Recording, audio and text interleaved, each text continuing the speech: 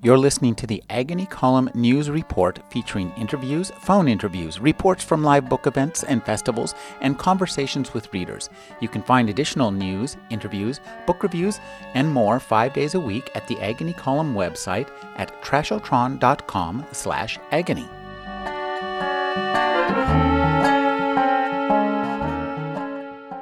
We're talking with Jeremy Lassen. He's the publisher of Nightshade Books, about the nuts and bolts of book selling. Thank you for joining me, Jeremy. Always a pleasure to talk with you. Jeremy, we all love to go to our favorite independent bookstores and pick up our books or maybe order them from some online place. But how they get from the author's pen tip to our hot little hands is not a very clear process to many of us. And you've been thinking about this, and I find this a really fascinating topic. So, where do we start? Well, let's start at the retail end. Let's start with, you in the bookstore. Because, that's where I got started. I started as an independent bookseller, not knowing any more than your average buyer of books.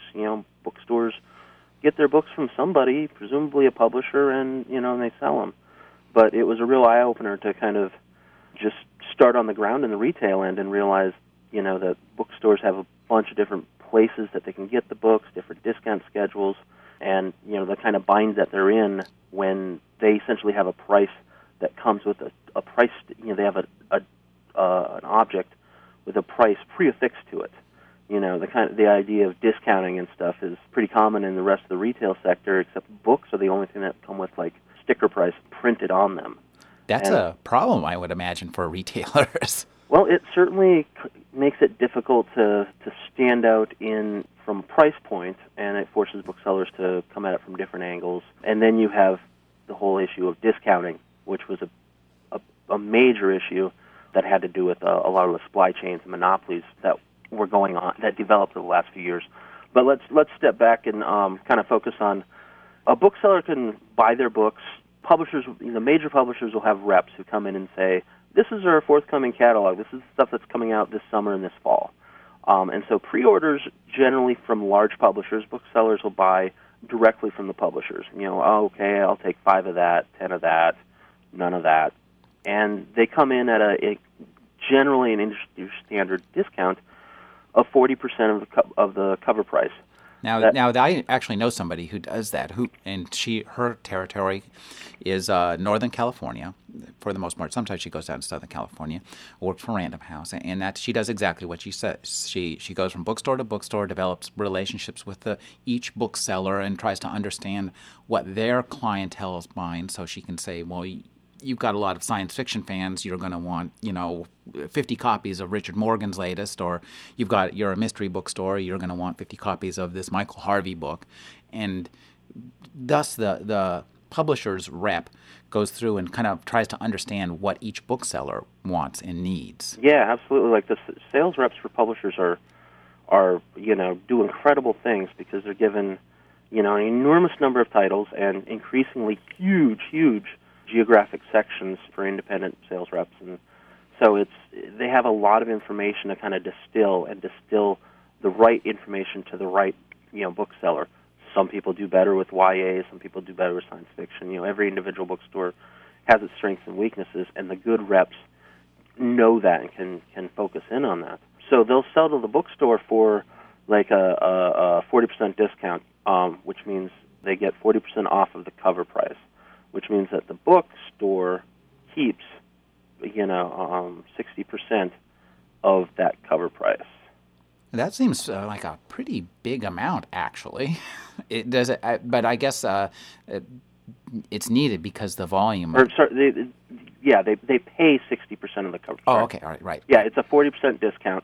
So they pay 60% of the cover price to the buyer, to the publisher.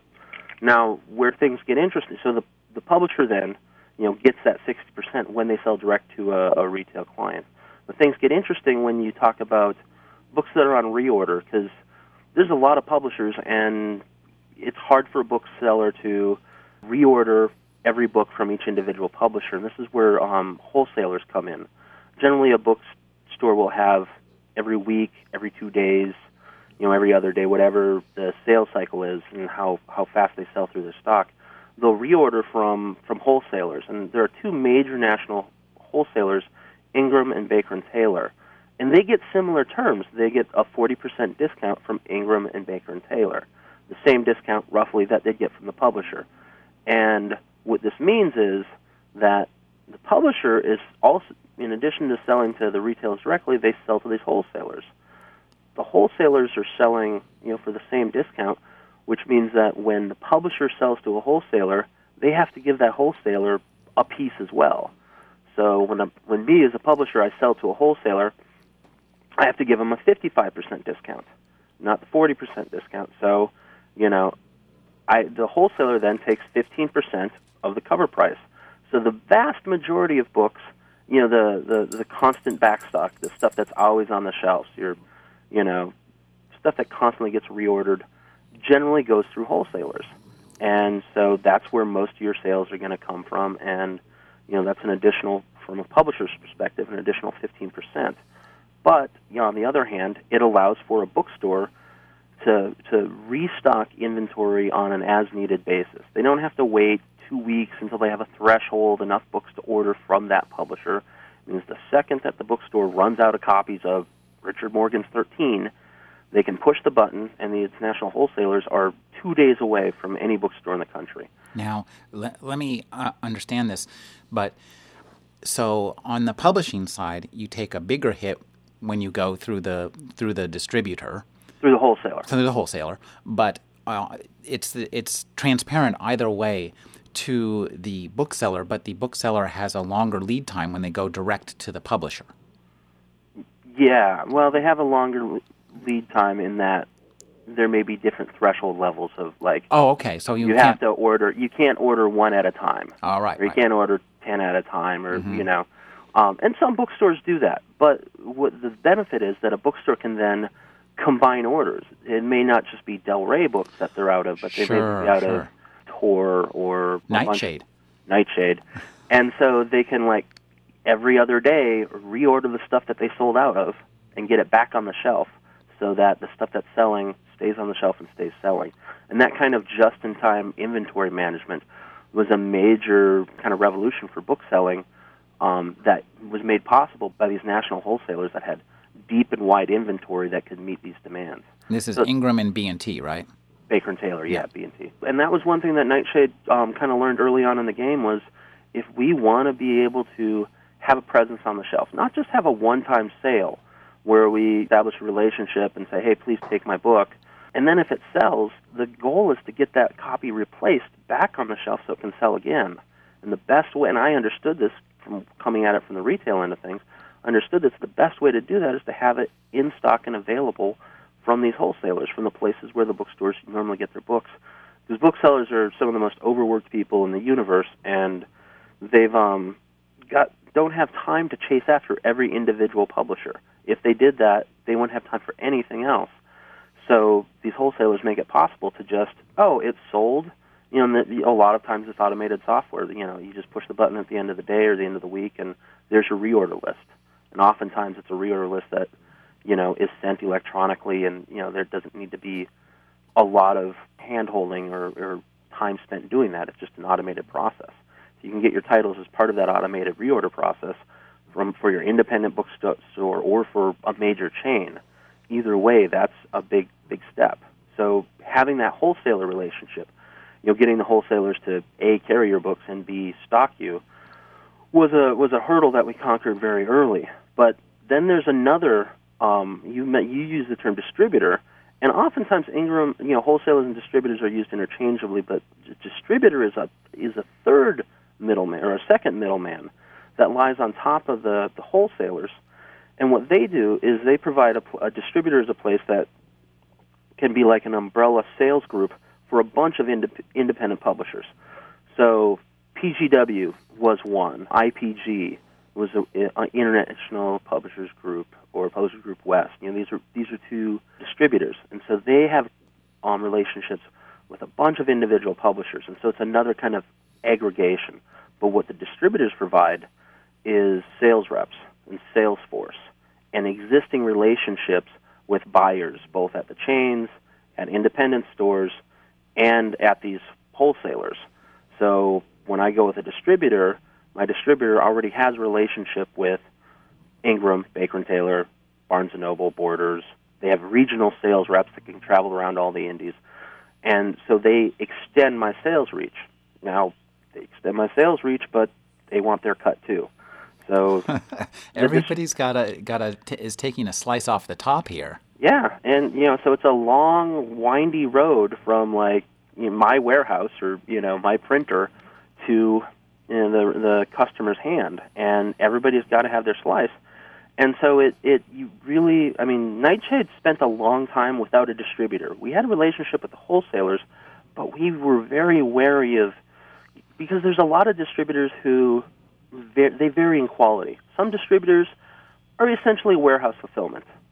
They will warehouse your books and they'll ship them out for you, but their sales forces aren't really very significant at all. And some of them were popped up regional wholesalers who wanted to kind of get into another game. So it was very questionable as to if they could sell our books, because science fiction for us was a specialty market, and we did a really good job of reaching out to the independents. And for a long time, we had the idea that there wasn't any other distributors out there that could sell the books better than we could, and so all they would be doing is warehousing. And so we kept an eye very closely on what our warehousing, fulfillment, shipping, and receiving costs were.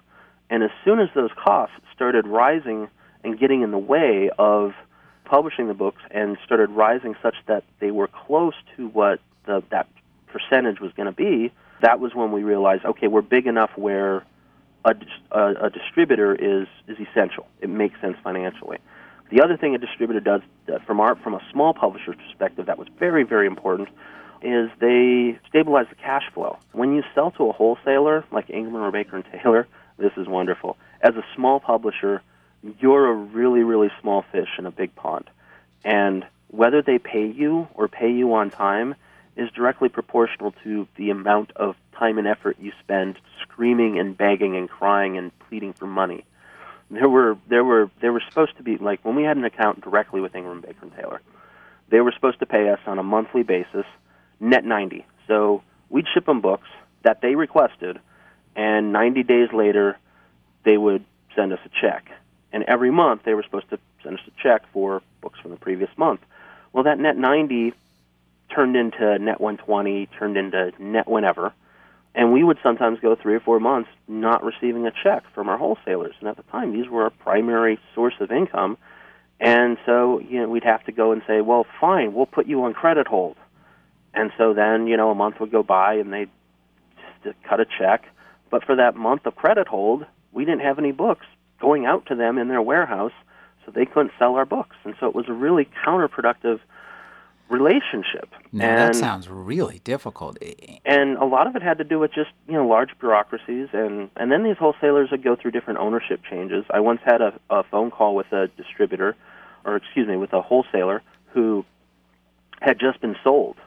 And the person in the claims department was like, look, I'll be honest with you. Everybody here is losing their job in December. I'll get an emergency check out to you for 1/5 of what I owe, but don't expect to get paid for 3 months until all the new employees are in January. And, when we're trying to, get paid so we can put a book out and pay our authors and then have to go and tell authors, those royalties that we sold your book, we just never got paid for it, so we can't pay you until we get paid. And it was like 5 years of this, 6 years of just chasing after the money. It was terrible. And so, it was very demoralizing. And so we finally, one of the big things we were always scared about was distributor bankruptcy.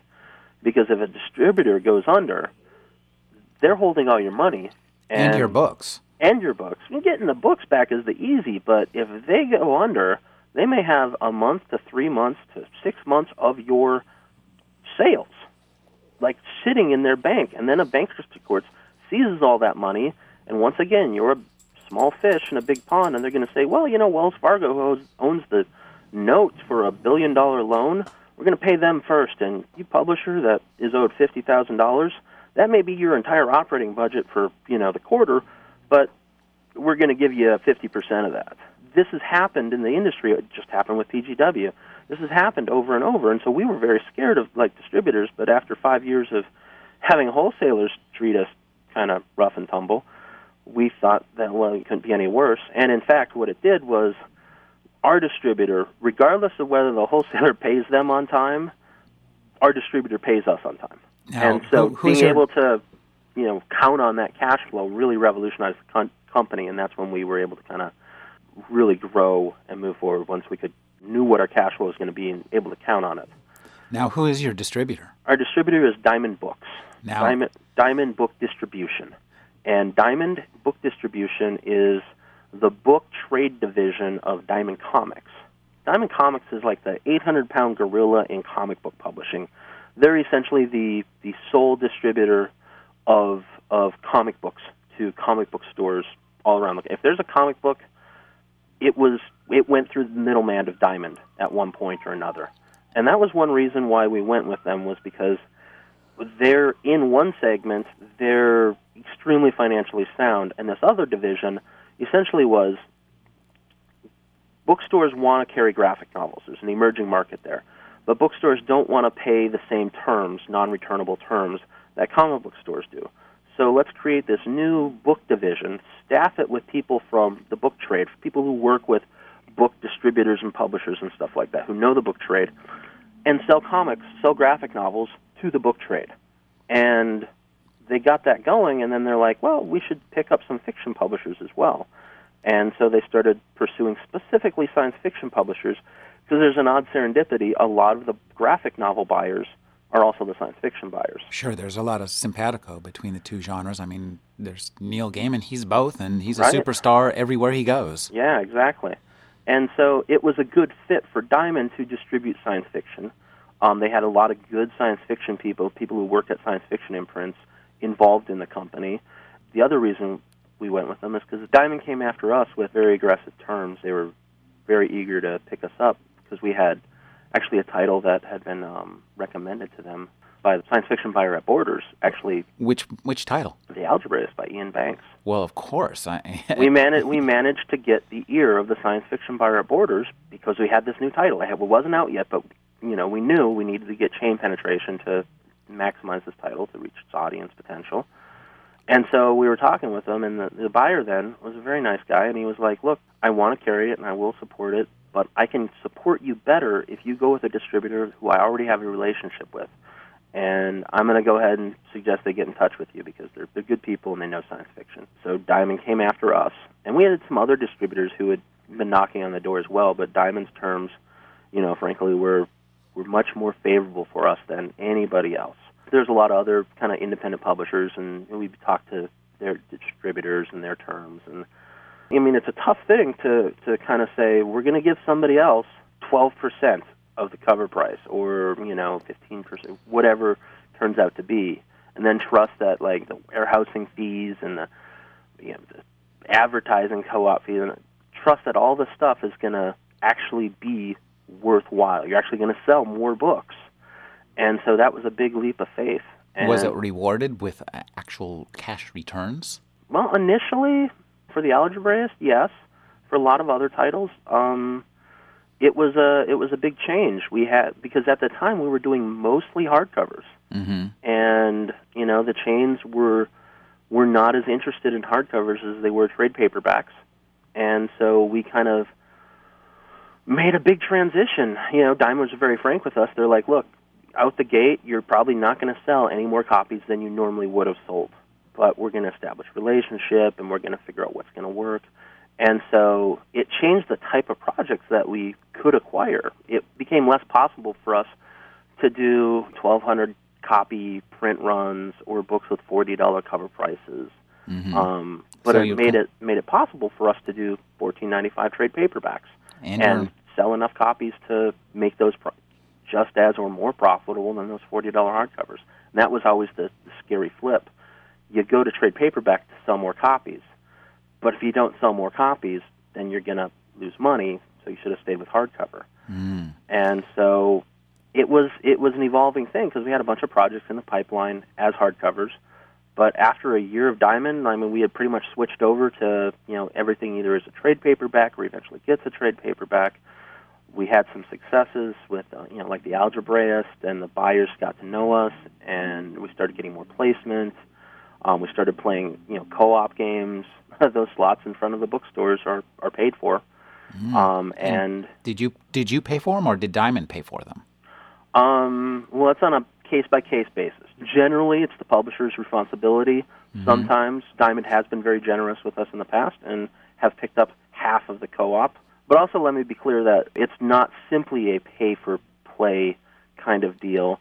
Like, everybody wants those slots, all the big publishers, and so the buyers pick and choose based on their own views of quality and saleability and stuff like that. Sure. It's not just like it goes to the highest bidder or something like that. So, and then you have to make your case. They'll check out the book and they'll say yes or no, and then you have, then you can pay for that co-op. But so it's not a completely corrupt process like it seems.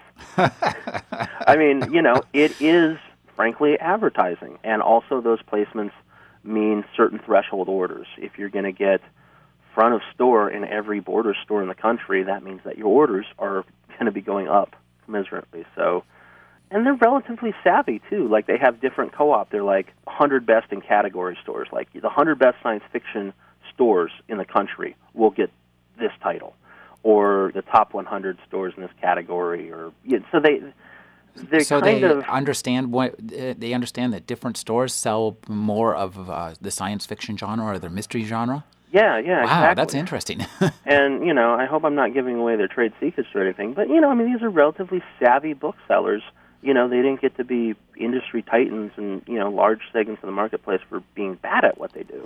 I guess so not. they do have a sense of some stores are better at things than others, and and they have a sense of how to better promote titles in those stores. It just involves taking money and paying the gatekeeper. But like I said, it's great advertising, and I can tell just from a weekly sales perspective of when a title is like on those front tables versus when they go back on the shelf in the section. I mean, I can see a very noticeable dip in sales. So, I mean, from my perspective, that's definitely worth it. But that's one more. It's a different line item. That's a promotional expense. It doesn't come out of the cost of any individual title, like the supply chain. But so a distributor opened up all these opportunities for us. So in the end, they were totally worth the percent. I mean, in the first 6 months when they started paying us on time, I was like, you know what? They can take their percentage, and if all they do is pay us on time, it's worth their percentage. Yeah, I would imagine so. So, not forget, because the other thing is when you sell to wholesalers, you pay the freight. So just the shipping costs when I wasn't sending, 6 or 7 boxes to Ingram and 6 and 7 boxes to Baker and Taylor every week, and I was paying the freight, that added a lot of overhead. So there's a lot of benefits to be gained by that. But just as we saw in the last year and a half, one of the big bankruptcies, one of the big ripples in the industry was the PGW bankruptcy. Now, what happened to them? They were, this is specific, Publishers Group West. Yeah. They were a distributor, and I know that a number of small presses were distributing through them. I believe Subterranean. No, not Subterranean, but Thundermouth, Carolyn Grab. They were one of the biggest independent distributors in the country. Right, Avalon. And it's a very interesting story. Avalon Publishing Group was the publisher, and Publishers Group West was the distributor. And Publishers Group West distributed Avalon and all their associated imprints and hundreds of others. Well, I guess it was about 6-8 years ago now, the head of Avalon Publishing Group decided to expand the publishing side, and he sold the distribution side. So he sold the distribution side to a company called AMS, Advanced Marketing Service, some silly acronym. AMS was a distributor who essentially sold books to warehouse clubs like Costco, Price Club.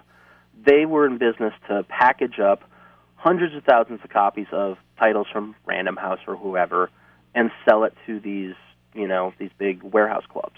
That was their core business. And they picked up PGW for cash and ran it as a separate entity, but they had all this cash from selling to Costco, and so they picked up PGW. Charlie Winton, who had been running Avalon, took all the cash from AMS and expanded Avalon. Now, they still had Publishers Group West as the distributor, they just didn't own it anymore. And that went on for a while, and it seemed like it was a good business decision because they bought a lot of smaller publishers and consolidated, and Avalon was a huge kind of mini conglomerate. It was a very successful concern. What ended up happening was AMS, the side that was selling to all the warehouse clubs, was playing funny with their accounting.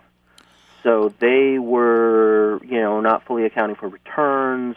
They were kind of handling double billing, co-op. They were doing all kinds of crazy stuff. And so the Securities and Exchange Commission started investigating them, and then they started having to restate earnings. And again, none of this had anything to do with PGW, which was kind of like on its own, running and perfectly fine. It all had to do with their core business of selling to warehouse clubs. 10,000 copies of the latest John Grisham, A Potboiler. Yeah, or How to Love Life to Its Fullest and whatever self-help book. And so they were playing funny with the numbers, and were getting massive loans from creditors like Wells Fargo on the basis of one set of books. And then when they started having to restate earnings and redo things, these creditors were like, well, wait a minute. And then the economy started going down, and their cash flow started getting a little bit crinkly on that side of the business. And so they went to the banks and were like, look, can we renegotiate these hundreds of millions of dollars of credit that we have, et cetera, et cetera. And next thing you know, PGW is bankrupt. And what happens is all of the cash, because here's the truly terrifying thing, is most distributors have like a net 90. They only pay once a quarter. So they'll sit on all of your revenue for like 4 months, for 3 months, and you only get paid like 4 times a year for that sales cycle. So not only is it like a long time out from when you get paid, but so they'll sit on your... It's a lot of money. So it's a lot of money. It'll be like an entire quarter's worth of sales. So PGW is essentially sitting on, these bank accounts of cash from all their clients that they owe money to. And, the bankruptcy court is like, look, one of your sub-assets has all this cash, and this is how you get bankruptcy deals that are like, look, you publishers, you need to, accept 50 cents on the dollar, 60 cents on the dollar. You need to accept half of what you get owed because we're paying off Wells Fargo. And there's a lot of speculation that the bankruptcy was something that was negotiated between the management at AMS and their creditors. They kind of knew they had all this money that wasn't theirs, and they could make things right there. And so very bitter, very ugly, and it has destroyed hundreds of publishers. You've been hearing people like McSweeney's, the industry stalwarts, well-respected, had to go begging with hat in hand and say, we lost half of our revenue for the year. Can you please buy direct from us so we don't go out of business? The big gamble that Winton did totally failed. His Avalon Publishing Group, the biggest client of PGW, went bankrupt and was sold off to his main competitor, Perseus. So all of their sub-imprints, Carroll and Graf, no longer exists. Carroll and Graf was a fabulous imprint that did Brian Stableford. So the two main genre imprints at Avalon were Carroll and Graf, like we talked about, and Thundermouth, which is actually Four Walls, Eight Windows. John Oakes' press Four Walls, Eight Windows, actually about 3 or 4 years ago, got bought out and folded into Avalon. Four Walls became Thundermouth. Now, they had a very aggressive, kind of idiosyncratic genre list. They published like Lucius Shepard and Rudy Great Rucker. Stuff, yeah. It was Cory Doctorow's collection came out from Thundermouth. Yeah. So with Avalon's sale to Perseus, the two imprints that were doing genre fiction were the two that got axed at Perseus. They got axed. I was wondering because Perseus actually published or distributed the latest Greg Bear book, right? Quantico. Right. Yeah. But they got rid of both Carroll and Graf and Thundermouth, which was kind of an enormous blow for genre publishing because they were kind of like they were publishing Paul DeFilippo and Cory Doctorow and Michael Moorcock, and they were the go-to guys for the idiosyncratic, weird, and a lot of that had to do with John Oakes, the editor from Four Walls, Eight Windows. He had a very great eye for quality, idiosyncratic stuff that he could do something with. That was a great imprint. I loved their stuff. I mean, and the books were nice too. Nice trade paperbacks. Yeah, Oh, no, they boy, were I awesome. wonder. So they are gone. Yeah, and so that was another casualty. Soft Skull Press was another one. They were an independent. They were distributed by PGW, and they had gone through some tough times, but they had built themselves back up, and boom, they ended up going bankrupt. But proof that some people will always overcome, Charlie Winton of Avalon ended up getting together with a co-founder of Counterpoint Books and created Winton Shoemaker and Co. and Counterpoint, and they acquired Soft Skull, and there was talk of them moving offices to Berkeley. So things have finally pretty much completely shaken out. The whole bankruptcy agreement has all been settled. So everybody has gotten either bought out, some kind of payment, or something. It's just that there's so many casualties because, most publishers can't wait a year and a half for bankruptcy court to release funds and take 50% on the dollar and still keep going. So, Nightshade sort of dodged a bullet, but at the same time, that was a bullet that, we've been watching for since the day we were founded.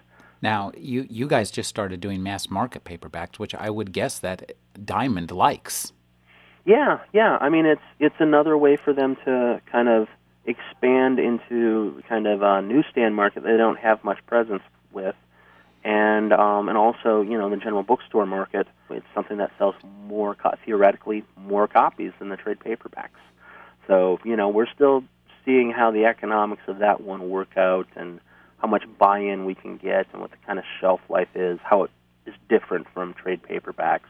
But again, it's one of those scary things where we kind of just got to grit our teeth and gut check and go with it, because if we want to grow, if we want to be a full-service publishing house, one of the first things was get national distribution, get the relationships with the chains, do trade paperbacks.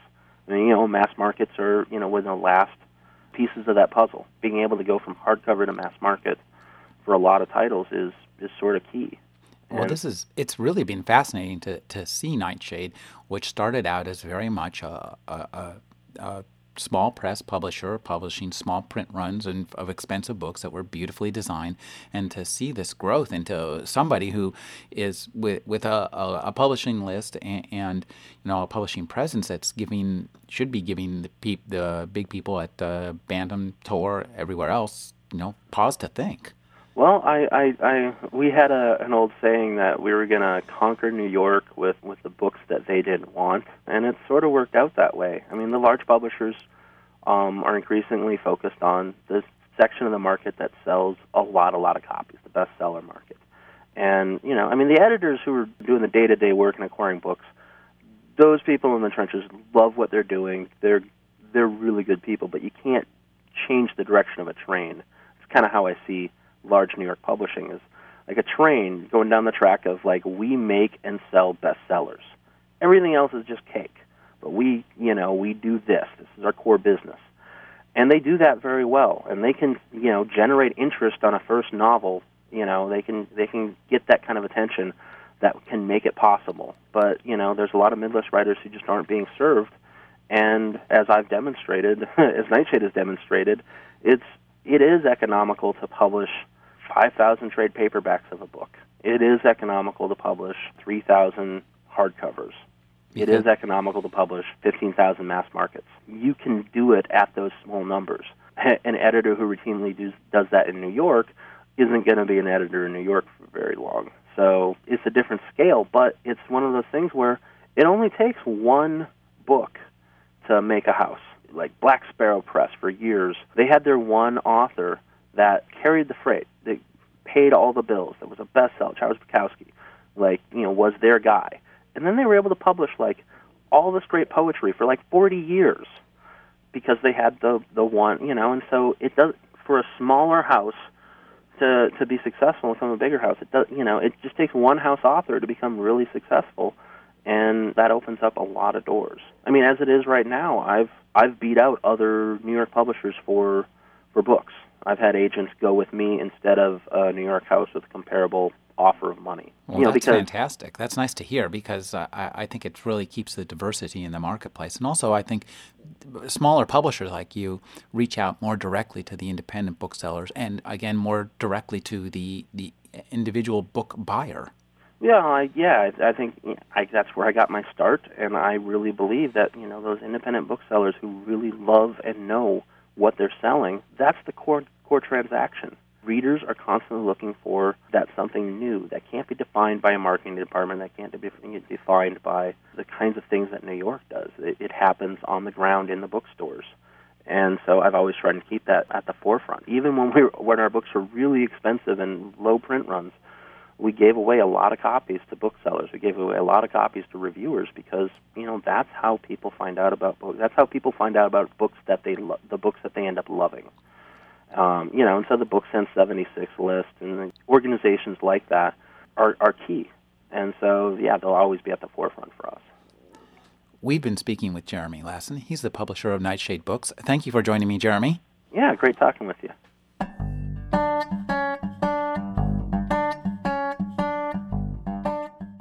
You're listening to the Agony Column News Report featuring interviews, phone interviews, reports from live book events and festivals, and conversations with readers. You can find additional news, interviews, book reviews, and more 5 days a week at the Agony Column website at trashotron.com/agony.